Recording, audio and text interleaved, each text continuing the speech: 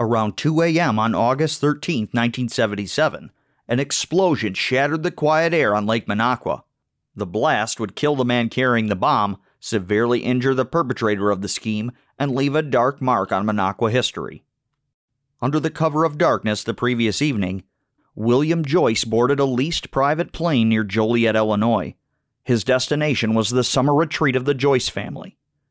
Owners of one of the largest soft drink distribution companies in the country, most notably of 7-Up. Along with him was Joe Bano, a longtime Chicago mob enforcer. Joe was hired by Bill to help perpetrate a bombing. Joyce and Bano landed at Dolan Airport in Lake Tom and drove to the estate near Minocqua, just north of the country club.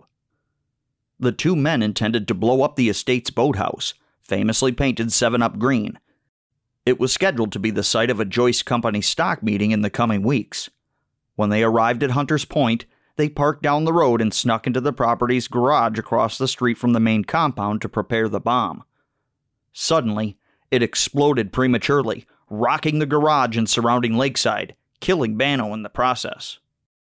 The Joyce family members awoke and rushed out to investigate the commotion. The windows and doors of the garage had been blasted and vehicles damaged inside. They heard Bill calling out quietly for help, severely injured aside the garage.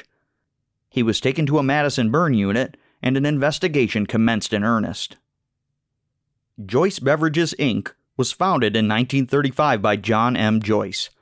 Pioneer salesman of 7-Up, he built a large soft drink empire which stretched from the Midwest to D.C. When John handed over the reins of his company to his family, including his son John Joyce Jr. and his cousin William, the family feud began. John Jr. controlled a large percentage of the company while Bill Joyce was the head of the Madison division of Joyce Beverages. Bill was forced to resign in 1976 for embezzlement of company funds. The bombing was an attempt to extort his family into giving him his job back. It failed in more ways than one.